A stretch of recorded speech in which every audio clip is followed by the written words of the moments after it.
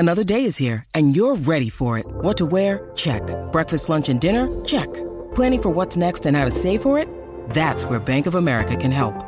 For your financial to-dos, Bank of America has experts ready to help get you closer to your goals. Get started at one of our local financial centers or 24/7 in our mobile banking app. Find a location near you at bankofamerica.com/talktous. What would you like the power to do? Mobile banking requires downloading the app and is only available for select devices. Message and data rates may apply. Bank of America N.A., member FDIC. When you need mealtime inspiration, it's worth shopping Kroger, where you'll find over 30,000 mouth-watering choices that excite your inner foodie. And no matter what tasty choice you make, you'll enjoy our everyday low prices, plus extra ways to save, like digital coupons worth over $600 each week. You can also save up to $1 off per gallon at the pump with fuel points. More savings and more inspiring flavors make shopping Kroger worth it every time. Kroger, fresh for everyone. Fuel restrictions apply. Reunion Arena in Dallas, where the Mavs and Lakers are playing tonight, was built in 1980. Now, you couldn't ask for a better facility. It's easily accessible, has all the comforts of a theater, and there isn't a bad seat in the house. But for some reason, there are those who prefer the Boston Garden, mostly those who wear Celtic green. What is so special about the Boston Garden other than the fact that it's 1,000 years old? Let's take a look. First of all, a garden it's not. It's a train station, really. One flight up and you're on the fabled parquet floor. Now, before you get all misty-eyed about the parquet, take a closer look. Welcome to the Parquet Podcast. I'm Bobby Manning. We got a new Celtics podcast for you. There's a lot of them already. So we're going to do this the right way or I'm going to get fired. I'm Bobby Manning. If you don't know me already, you'll like me once you get to know me.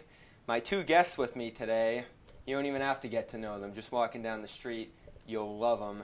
It's Jared Weiss from the Garden Report, CLNS and Celtics blog, and our founder and creator over at Celtics blog, Jeff Clark. So we have an all-star lineup to start this show. A little show to promote the Celtics blog, our great writers we have over there. We've assembled a great team over the past year or so.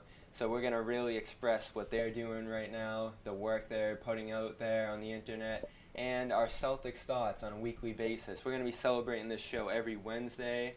So this week we're already off that. We're doing this on Thursday. So that's a good start. So let's get started. We have Jared Weiss, of course, and Jeff Clark. And the first question I got is for Jared because he wrote last week that our first overall pick in this year's draft, Jayson Tatum, might just be the new Paul Pierce. I love the pick, Jared, but that's high aspirations to live up to. What do you see in Jayson Tatum's game that makes you think he might have some Pierce in him? Yeah, well, so what I wrote was that I think Danny Ainge sees his next Paul Pierce. But then when you go to the tape and you look at the build and you look at the way that they move on the court and the way they play the game, there's so many similarities there. And I think Tatum's game will port over really well to the current style of the game, which is playing more from post-ups around 20 feet as opposed to 15 feet, playing as a pick-and-roll ball handler, stuff like that. I mean, frankly, Paul Pierce turned into a pretty ideal perimeter player even for the modern game towards the end of his career when he became a more three-point oriented player. And if you look at the way Tatum shoots the ball, if you look at his shot mechanics, you look at the way that he finds his shots, right now he does it from about 18 to 20 feet. But within a year or two in the NBA, he'll be moving that behind the three-point line. I'm pretty confident in that just based on my scouting, as well as the scouting of people that have watched way more of him than I have. Obviously, our old friend over at Celtics blog, Kevin O'Connor, has been I think he's been advocating more for Jayson Tatum than his agent really at this point. And Kevin's done some great analysis. I've had some discussions with Kevin about what he sees in Tatum. I mean, Kevin talked to me. I had Josh Jackson firmly in third place on my big board ahead of Tatum, and he really talked me into Tatum. And I went back to the film and I saw a lot of the things that I thought that were like nice individual skills that Tatum had at the college level. I really started to envision how those could be utilized at the pro level. And for him, he has a really good post-up game, and especially with the Celtics, they don't run post-ups very much except for with their guards. And then if they have mismatches with their swings, they did a lot with Jaylen Brown in his first year. It's a similar skill set that he has. I think we could see Tatum turn into a really effective playmaker out of the high post from 15 to 20 feet out. And I think this is part of a development plan with this team where they're just looking to get guys that can do everything on the court at every single position. And Tatum has kind of a lot of the check boxes as well as Jaylen Brown, but I think he's a little bit different. But he checks off all the boxes of things that you can do out there trying to either score or be a playmaker. He has a lot of similarities as a prospect in what he checks off on the checklist to Markelle Fultz, but he's a bigger guy, obviously. I think Fultz is the better player. Apparently, the Celtics felt that Tatum was close enough to Fultz that it was worth making that trade. I don't see it yet, but they obviously have seen a lot more than I do, and I'm not going to be one of those journalists or reporters that pretends like I know as much about prospects as the teams do. They've been spending probably a decade at this point studying Jayson Tatum, and they know him very well. And when they make a pick, they know what they're doing, and their track record has been pretty strong. For all the misnomers that are made about Danny Ainge's draft track record, the Marcus Smart pick was a good pick. I mean, Julius Randle might. At this point. Yeah, and so Julius Randle might end up being a better player. But the way they brought Smart deep from the bench to that six-man role he's pretty much filling right now exemplifies how these young guys really are able to grow, even though they've been buried behind some of these veterans. So the guy we want to talk about is Jaylen Brown. He's got Celtics fans excited. Even though he was in and out of the lineup last year, there was some did not plays. There were some big playoff moments that he got. So it's been a big shuffle for Jaylen Brown, third overall pick. Jeff, I'm going to swing this one over to you as a man who has watched many rookies fizzle and boom throughout the years with the Celtics. Who does Jaylen Brown remind you of in particular among past rookies who have played for the Celtics? And if it doesn't compare to anyone you've seen, what do you expect just from the signs you've seen out of his game so far? What do you expect to see out of him as a player? Because I've heard some people call him a future bench guy. I've heard some people call him a potential star in this league. And we have no idea at this point just from how much he's played. All right, so you're going to make me put on my old man hat and remember back in the old days and make comparisons to the older players. Pass it to the elder. With the knowledge. Well, first of all, I gotta call you guys out on the sacrilege of comparing anybody to Paul Pierce. Come on, let's Tatum has to earn his stripes before he's going to make any kind of comparison to Danny the truth. Danny did it, not Jared. He already corrected that. I mean, if we got Paul Pierce as the captain, then maybe Tatum can be the first mate or the lieutenant or something like that. But getting back to Jaylen Brown, gosh, he's got some. He's got the hops and athleticism of a Kedrick Brown, if you will. He's got some the mind game of a intellect of a Rajon Rondo. He's even got a little bit of shooting in him, which is not something we weren't expecting necessarily right from the bat. And so I'm corner Jay looked pretty good. As to see that. Yeah, and so even if he's just I think in his first year they were kind of comparing relegating him to 3-and-D type of post up, just sort of limiting his role and allowing him to excel in what he does best.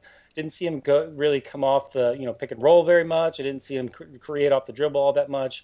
But I think in Brad Stevens' offense he can excel even without that, and I think he's going to develop that over time. So I think we're really just scratching the surface of Jaylen Brown's potential at this point. And in terms of who to compare him to, I can't really think of anybody beyond maybe a D Brown or maybe even a Reggie Lewis type player. I was waiting for that. That's what we're looking for. Yeah, Reggie Lewis 2.0. How about that? That would be fun. Can I jump in real quick and say Sure, something? Go ahead. So the Reggie Lewis comparison is a great equivalent to what I was saying about Tatum being like Pierce. It frustrates me when people like Jeff Clark, the birthday boy over here. Wow. Just kidding. But when you make player compare, people try not to make player comparisons anymore because then when they make that comparison, everyone says, well, you can't call him that guy because that guy's too good. Sure. It's like these guys are rookies. They haven't done anything yet. We're basically taking what's the template that you think they could fill. So when I see Tatum, I see a guy that could do a lot of the things Carmelo Anthony and Paul Pierce were doing in their primes, assuming he's not as much of an idiot as Carmelo Anthony. So, I just had this discussion with someone over dinner. Jayson Tatum has so many similarities to Carmelo. The way that they set up their dribble attacks, the way they read the floor, stuff like that.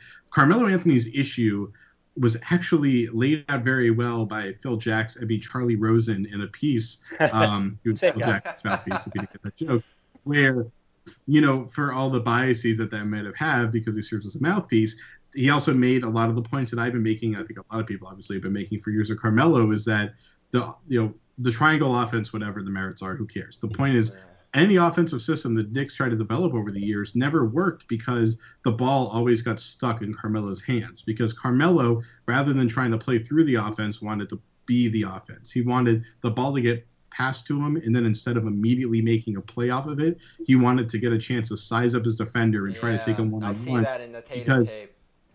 Yeah, so like Carmelo wanted to, I don't know if it's to fill his ego or what, but he wanted to beat the guy himself every single time so he could prove that he was the best.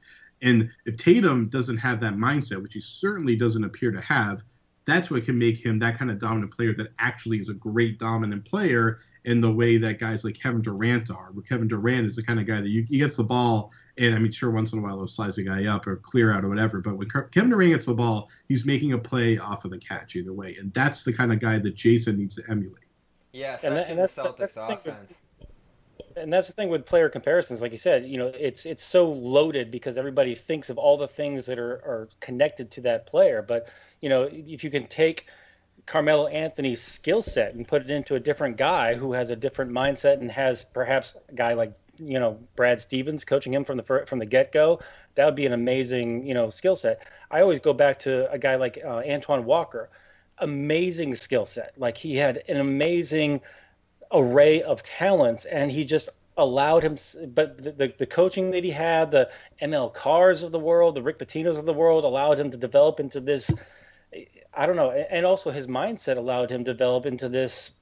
I don't know, one-dimensional kind of like lack of. He never fulfilled his potential, and that's what scares you about young players is they have to be in the right situation, like the right fit, the right environment to develop their skills. And if you give them that opportunity, then I think you could have a wonderful thing. And that's why the Celtics organization from top down, we're seeing it with the Knicks where they're just a cluster, whatever, a tire fire. We know whatever. We know whatever. Yeah, yes, I Jeff almost broke the number one rule of the show. Yeah. So they just know the Celtics organization from the top down has consistency. They have structure. They have a foundation. Yes. They know what they're doing, and they have a place that people can develop and grow, and they have consistency, for lack of a better word. So I'm high on both Tatum and Brown because they're going to have that opportunity to grow. They're going to have the opportunities to develop, and they're going to be brought along in a smart, correct way. I think the guy you got to point to when we talk about those young players coming up is Avery Bradley. Think of how raw he was when he came into the league. The jump shot, the overall offensive game. He brought the brilliance on the defensive end that we still see to this day. But speaking of Bradley, he's a guy who could be gone this offseason. It stings me. It hurts me a lot because he's just one of the guys who we've become connected to since 2010. He's probably going to make $20 million next summer, so that's a big reason he's probably on the move. He's also one of the bigger salaries on the roster. But what I was going to ask about Bradley is the analytics, and this is for Jared, who probably knows a lot more about the analytics than me. I'm reading up, but right now Jared's got me beat on that end. The analytics don't speak kindly to Bradley. We've seen the numbers, the on and offs with him. They don't fare as well when he's on the court, it appears, at least statistically on the defensive end than when he's off. But we see these big steals he makes. We see these crazy defensive plays like sizing up Kyrie on the baseline and stopping him. Why doesn't that translate to numbers, Jared? And I think this is a big reason we probably see him gone this summer is because those numbers don't add up to his defensive impact. But we see him visually. It looks like he's making this huge impact. Are the numbers lying to us? So who's the other guy in the backcourt with Avery 90% of the time when he's on the floor? There we go. Isaiah Thomas. So that I hear a lot of noise in those numbers. Yeah, so there's a lot of noise in those numbers. I mean, if you watch Avery Bradley play, he stands out on defense. Different way than Marcus Smart, but you notice that Avery, when he's on the ball, the guy struggles in a way that you don't really see with any other defender in the league. Just about there's like maybe Patrick Beverley, Danny Green, and Tony Allen. Chris Paul, of course, is probably the best at the position. But Avery's clearly a great defender. His help defense has come a long way. And that is obviously the thing that's most underrated because it's the thing that is least quantified and requires the most attention. In fact, most people watching basketball games don't even really understand how to read help defense. It's pretty tricky. That's why it's hard to do. So that's why we have you. Well, that's why you guys do. But Bradley has come so far there. Early in his career, he really struggled there. He's actually started a lot of the stuff that I had heard. He's actually started to admit to, I think, as he's gotten more mature, he's gotten further past it to the point that he doesn't want to keep it a secret. But he's talked about something I've been hearing for a while is when Ron Adams was here, when Brad Stevens took over in his first year. Ron Adams, who's one of the most renowned assistant coaches in the NBA, he's been one of the main assistants with the Warriors on their dynasty that they have right now. He would light a fire under Avery's, I'll let you figure out what word that is, family friendly. He lit a fire under Avery for his struggles on help defense. When Avery came into the league, he was, remember, he was the number one recruit in the country going into college. I think he was right ahead of John Wall, who was number 2. Had the injury. And Avery struggled at Texas in his only year there, figuring out how to be an offensive scorer against better defenses. And when he got to the NBA, he figured, it's going to be really hard for me to figure out the offense part. I'm going to learn how to shoot in the corner, which he was amazing at, so good at that he ended Ray Allen's career in Boston. Yes. And then just be the best on-ball defender as I can. Because when young guards come into the league, really any defender, they're trying to learn how to stay in front of my guy. And you look at Terry Rozier, who his first year, when he was getting those minutes, he was just electric on the ball, but then guys were running circles around him when he was covering off the ball. And that was something Avery had to learn, and I think that's where Avery's made a ton of strides. Those are areas where guys like Chris Paul and Jaylen Green really stand out as the elite defenders at their position, and I think Avery has really caught up to them. The problem is, if you have a weak link in the chain on defense, then it doesn't work. And Isaiah, who his defensive struggles, I do think going to the film, and obviously I've watched as much Isaiah as most of the people out there. I feel like I watched more Isaiah than most of the people that were writing hit pieces on his defense. I think Isaiah Thomas overall, he can be exposed in certain situations, like we saw with Otto Porter posting him up in the Washington series in the semifinals. But overall, when he isn't being isolated and bullied by bigger guys, he does a pretty solid job. I think the only place he really struggles is really fighting over screens, but he's made progress there. But it's not – Avery ends up having to cover for him a lot, and I think that's what it is. One vote for Defensive Player of the Year. Come on, let's I forgot. I should have prefaced that by saying defensive player, all defense team vote receiver, right. Isaiah Thomas, who had more. Another point about that Otto Porter, posting him up, that kind of takes the Wizards out of their game plan and their offense anyway. So I think that's a little bit overblown what effect that has. So, but go on. It's another thing with the numbers, though. You really can't argue against the Isaiah numbers. We see him make these good plays every once in a while, but the numbers, it's like this big guy in the club talking to your girl. You just really can't say anything to him. It's like LeVar Ball with his shirt off at WWE. What are you going to say to him? No one's going to make the case that he's a first team, defensive player of the year or anything like that. Other than that one guy from the Philippines. Our friends in Argentina. Yeah. Argentina, thank you. But he gives more on offense than he takes away on defense, and that's the balance that you take. But what Jared's getting at is that that taking away on defense will take away from everybody in terms of their numbers. So I'm very much a supporter of the numbers and the analytics community, and I'm not one of these people who says you have to you throw the numbers out and you go with the analytics.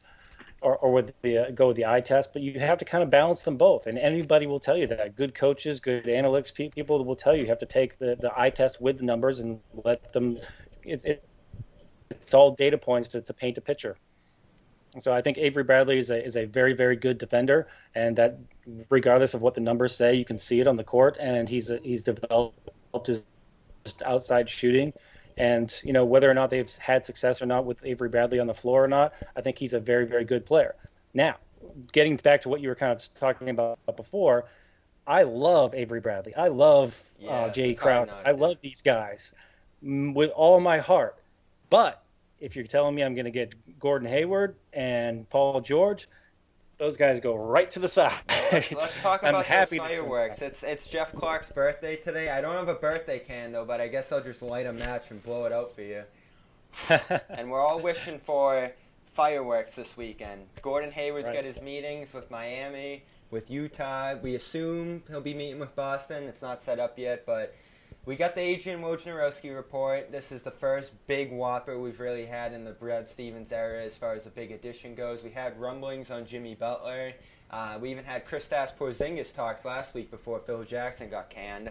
So that's kind of out the window now. But every time there's this big trade talk with the Celtics, they always get brought up in any conversation on any guy because they have all these assets. And we know what happens.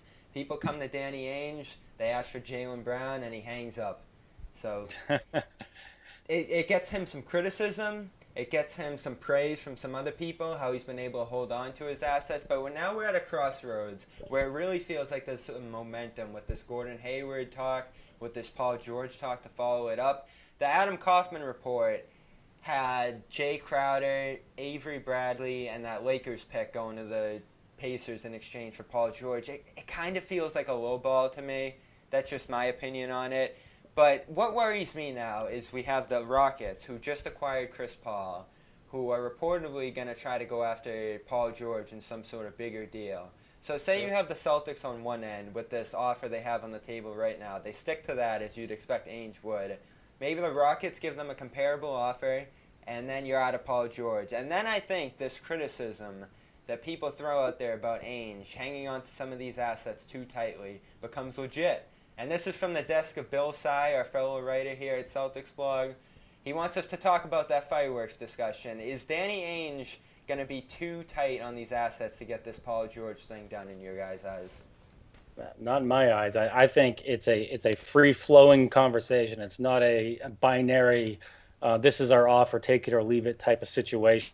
And I don't think it ever has been. And there's several layers to it too. And I think the reason why it hasn't been done yet is because of the quote unquote sequencing that we have to do. And there's contingency offers and all kinds of things that are going back and forth with these negotiations. And you have to remember too that even though it seems like we know a lot of information based on the rumors, I think we're only getting about 20% of the. I think we're getting one step behind too. They always say that we're one step behind Danny.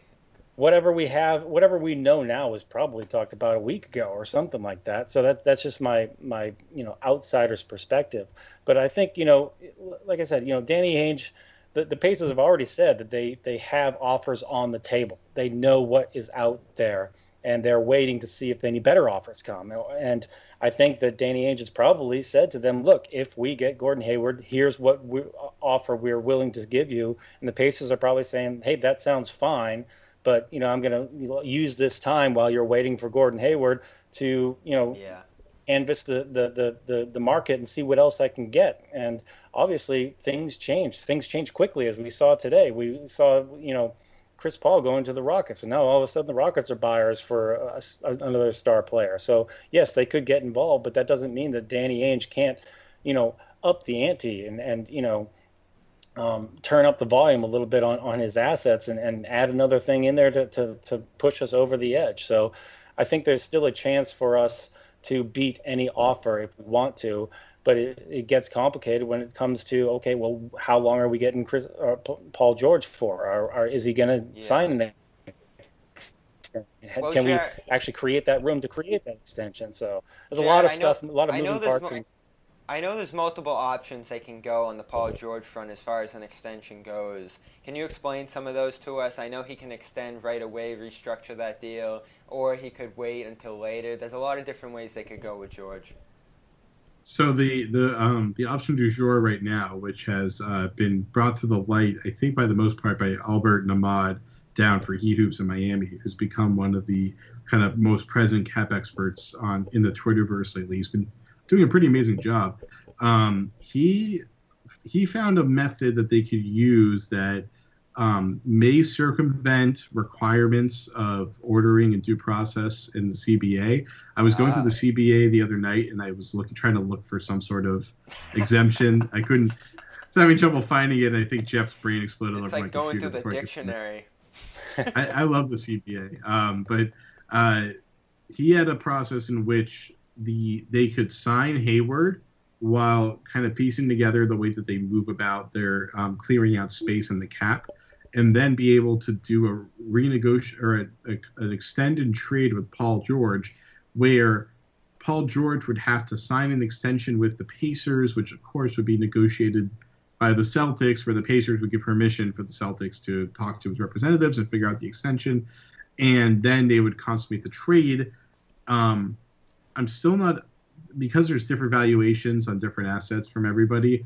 I still haven't pieced together I think a trade that makes perfect sense for the Celtics, because Jaylen Brown is being included in a lot of options. I know on the Dunked On podcast, they did their mock offseason, which is probably my favorite podcast. It's released every single year. Yep. Those guys are amazing, and they ended up with so they do a simulation of the entire NBA offseason, and they ended up with a trade where it was Paul George for Bradley, Jaylen, a couple other players acquired in a trade where they salary dumped Marcus Smart, and then the Celtics pick in 2018 and the Clipper pick, which, I mean, the Celtic and Clipper picks are like no-brainers to include in a Paul George deal if you're including him. I think it's actually pretty much a steal. Assets. Yeah, but they're including Jaylen there. So I think then the question becomes, if you're acquiring Paul George and you get Gordon Hayward, who would you rather keep between your two prospects there, Jaylen Brown or Jayson Tatum? I mean, Jayson Tatum literally, I don't know if he told me or I forget who he told on this conference call, but he literally said the other night that Paul George is the person he models this game after. So if you're worried about redundancy, if you have a guy saying, I'm trying to be this guy, that means he's probably redundant to the guy.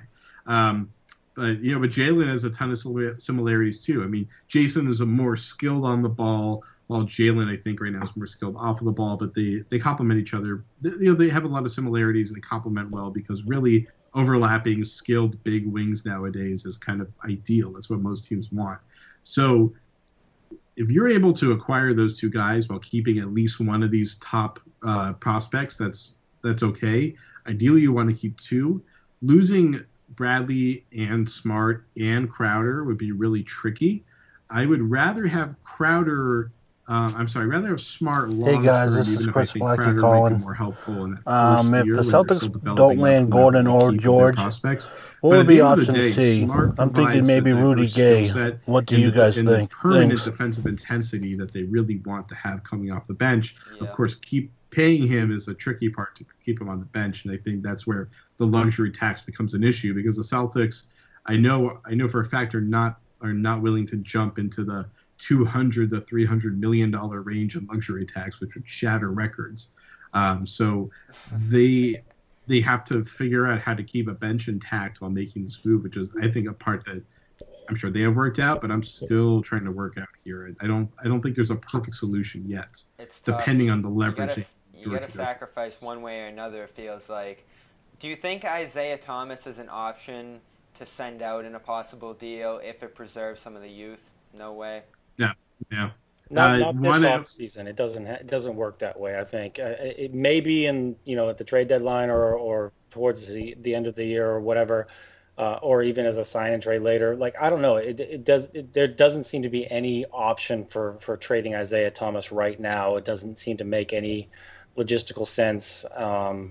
Danny would do it. Like, I think he would trade his grandmother if he had to, but I don't think that's I think Isaiah Thomas's value to us is so much more than anybody else would put on him that it doesn't make sense. Of course, plus you want to keep that core together. So before we get out of here, we got voicemails. That's the big part of the Parquet podcast. We're taking your voicemails. We're going to get a phone number set up eventually. It's spinning my head on how to do it, but we'll get it done. For now, we're taking them via email. We got 2 of them, so let's start with this one. Hopefully you guys can hear it. Hey guys, this is Chris Blackie calling. If the Celtics don't land Gordon or George, what would be option C? I'm thinking maybe Rudy Gay. What do you guys think? Thanks. I'm not, but what are you guys thinking? Rudy Gay doesn't sound that appealing to me. I think Gallinari is an interesting guy. I think he might fit the system better than a Rudy Gay. I think you probably see one of those guys on one of those big 1+1 deals possibly. Maybe they throw their cap space at a guy for a year to try to squeeze him in here if they don't get one of their big free agents.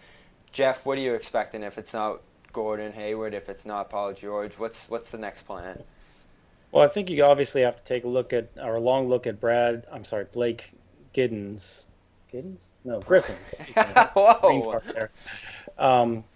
Blake Griffin, he's got a great game as long as he's healthy, and there's always that but.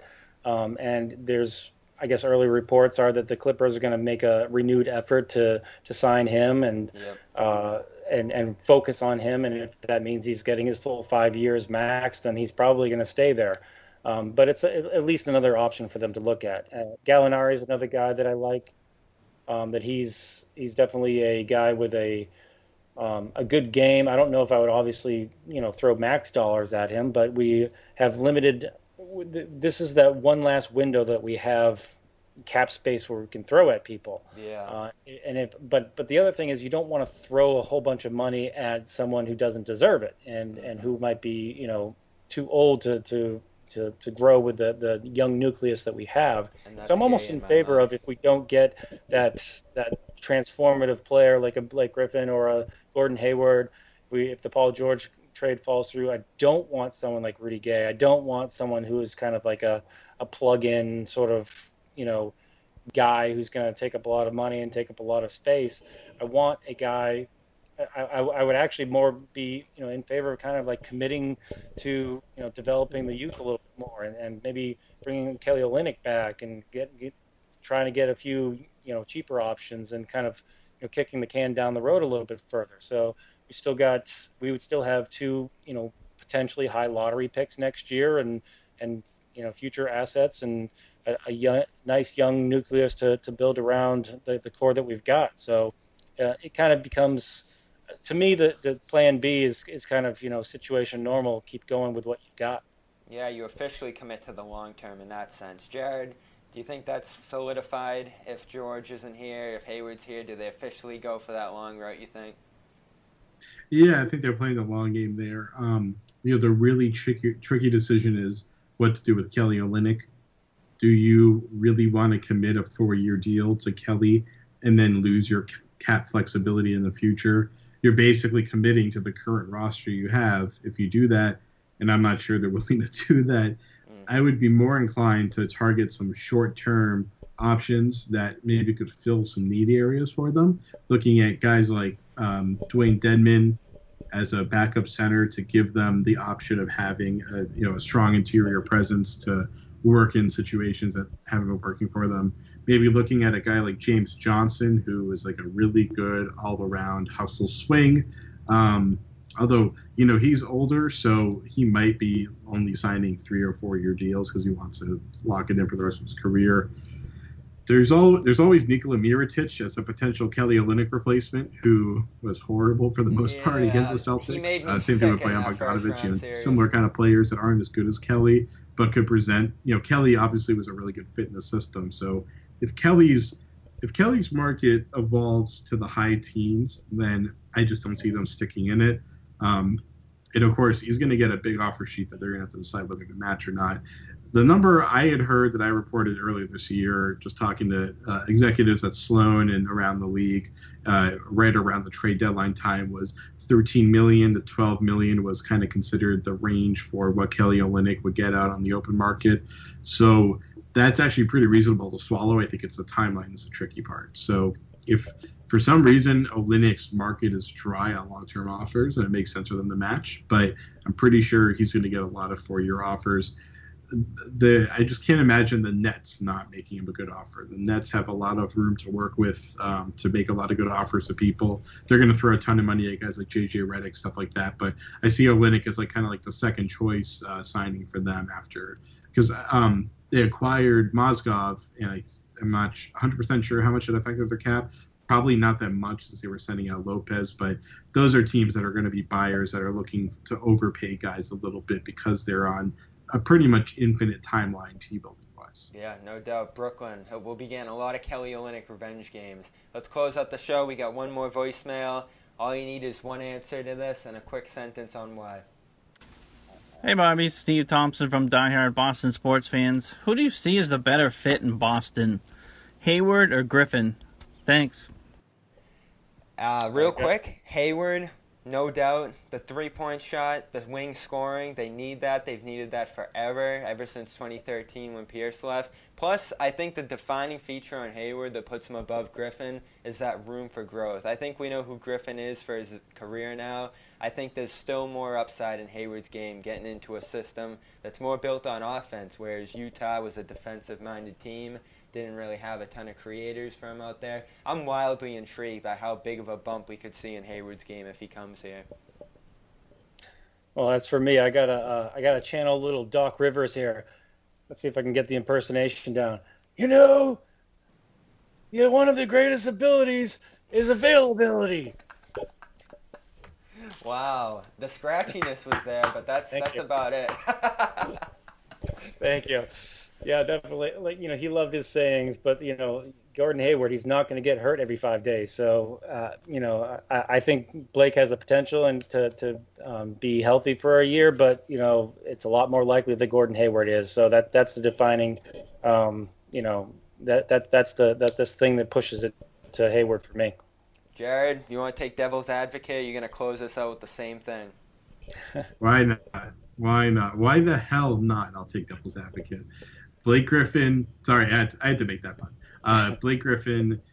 You put him next to Al Horford, and the pick and roll, the 5-4 pick and roll, whatever kind of pick and roll it is, will be insane. Those are two guys that can be playmakers out of any situation. Blake, I would prefer to sign Gordon Hayward because of the health concerns, but I think I think Hayward fits very cleanly into an open slot that would be left by Avery Bradley, but Blake Griffin is the kind of guy that you don't have to jam him in there. It's like the puzzle opens up to embrace the shape that he is, because he is so dynamic and dominant in so many ways. And like Horford is such a great playmaker as a big man that you can run all sorts of lineups there and compensate. If you put Griffin at the 5, compensating for that can be a little tricky, but or I should say as the only big on the floor in Brad Stevens terminology. But he can be, like all those things you would think if you were an intelligent human being, unlike myself, you would think, well, you're basically describing someone who doesn't fit. But I'm seeing it the other way around from the devil's advocate perspective, which is that he doesn't even have to fit because of how dominant he is on offense, where he will be a complete game changer that breaks the defensive strategy in the way that Durant is in Golden State, where he's always a matchup nightmare no matter who he's out there with. It wasn't that long ago that he was a top 3 MVP guy, if we don't forget, and the ability that has come the longest in his game is that passing, and this system loves a good passing big man. 2 of them would be something else to see. That's Jared Weiss at Jared Weiss NBA. We got Jeff Clark at Celtics Blog. A strong trio to get the Parquet podcast started. We're out. Thanks, guys.